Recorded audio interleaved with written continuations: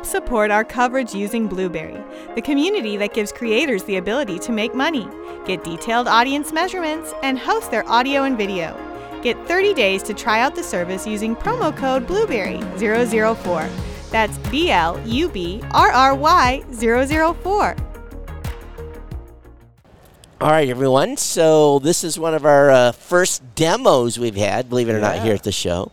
So I want to welcome Hassan from Archie Tech. He's the CEO of the company. Go ahead, Hassan, and tell us a little bit about the company and what we're going to see here. Oh, we got to get him mic'd up. Okay, go ahead. Yeah, so it is Architect. Architect, okay. So the first word is from architecture. Okay. And the last word is technology. And it's combined to, show the architecture. So what we are actually doing is we're making a chip. It's a small LSI.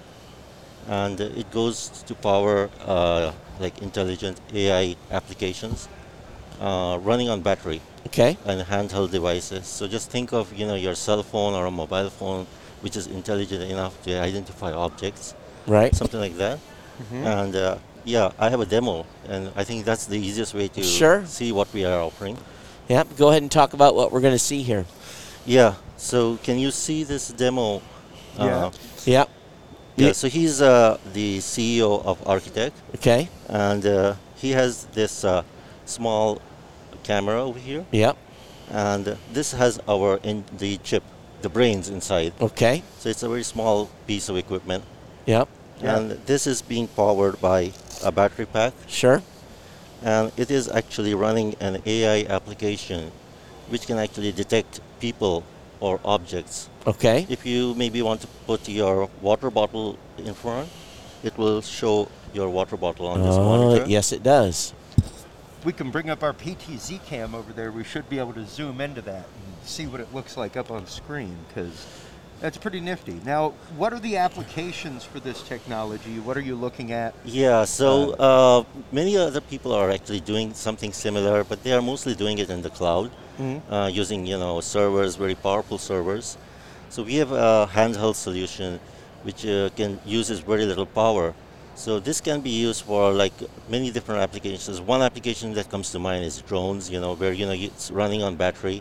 And it doesn't have too much battery because it has to fly. Sure. So it doesn't have much to actually, detect objects. So it can bump into anything. Yeah. Sure. So if you are having a self-flying drone, you want it not to bump into things. So this is one way, you can avoid obstacles like that. Sure. So does it actually do the identification? Does it tell you that's a water bottle, that's a person, or just does the detection only of the object? Well, detection is the most difficult thing, because it's a camera and it doesn't really know what the person is or a car is. Sure. So detection is the most difficult part, and it requires a lot of computation power. So that's what we do. Later on, how to avoid that. That can be done using another application. It's just software related. Sure. It's not such a big thing.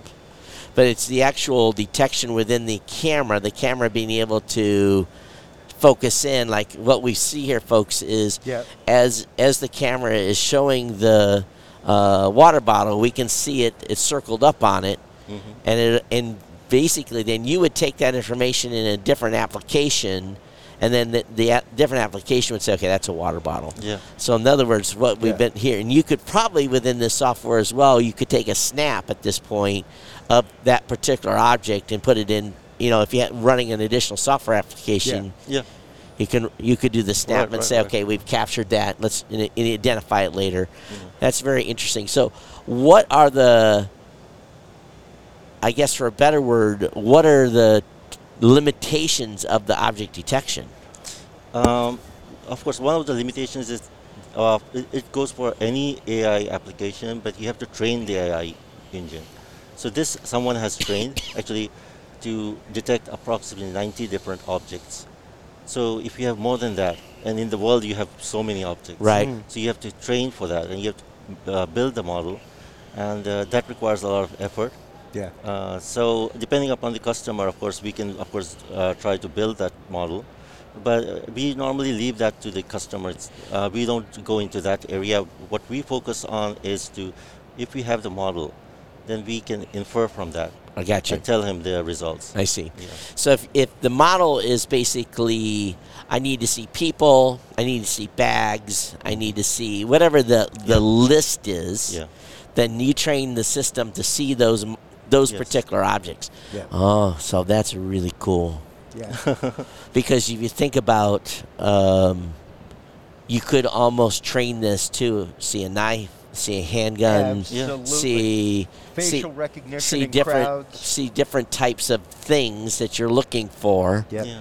that you want to catch, or maybe it's you have to actually physically see it. So wow, there's a whole host of things that's very, very cool. And the best part is it's just running on a chip that, again, while you're wearing a vest, this could go in a very small application on a camera pointing at a hallway or something. Exactly.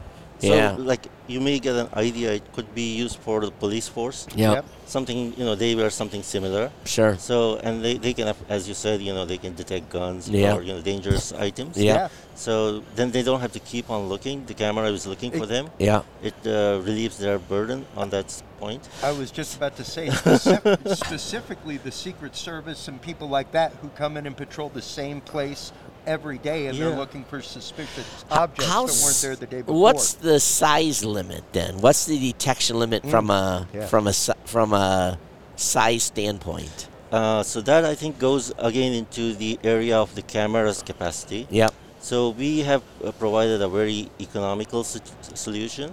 So we have not used a very high quality camera. Right. But even then you can see it detects a lot of objects at this range. Sure. So if you have a better camera, if you have a camera which can detect more, distance. Right. That's a different thing. We are actually concentrating on the processing power, not on the camera. Yes, so that it's just like anything else. If you have a telescope, you can see the moon better with your eyes. So it all depends on the optics that you're attaching to the processor. Right. Yeah. Very, very, very cool. So Architect, ARCHITEK.com? .ai. And you guys are looking for B2B partners, integration. What's the goal? Well, B2B, because we make the chip and it's a device. Sure. So it doesn't run by itself. We of course provide the software to run it. Yeah. So, but it has to be put into products. It could be put into security cameras, as I said, or it could be even put on drones. It could even be used for automotive autonomous vehicles. Sure. We actually can even run application which can take your car and tell it where it is at every moment and make a map around it. Where's the company based out of? We are based in Japan, actually. Japan, Yes. So we are here from Japan. Okay, fantastic. Awesome. All right, everyone, Architect, and we've got Hassan here, and of course the CEO is doing the Suji Takada. So, Domo arigato. Thank you much for coming. Thank you. Yeah. All right. Yeah. Thank you so much. Thank you. TPN CES 2022 coverage is executive produced by Michelle Mendez. Technical directors are Kurt Corliss and Adam Barker. Associate producers are Nancy Ertz and Maurice McCoy. Interviews are edited by Joe Minnie. Hosts are Marlo Anderson, Todd Cochran, Scott Ertz, Christopher Jordan, Danielle Mendez, and Alante Sparks.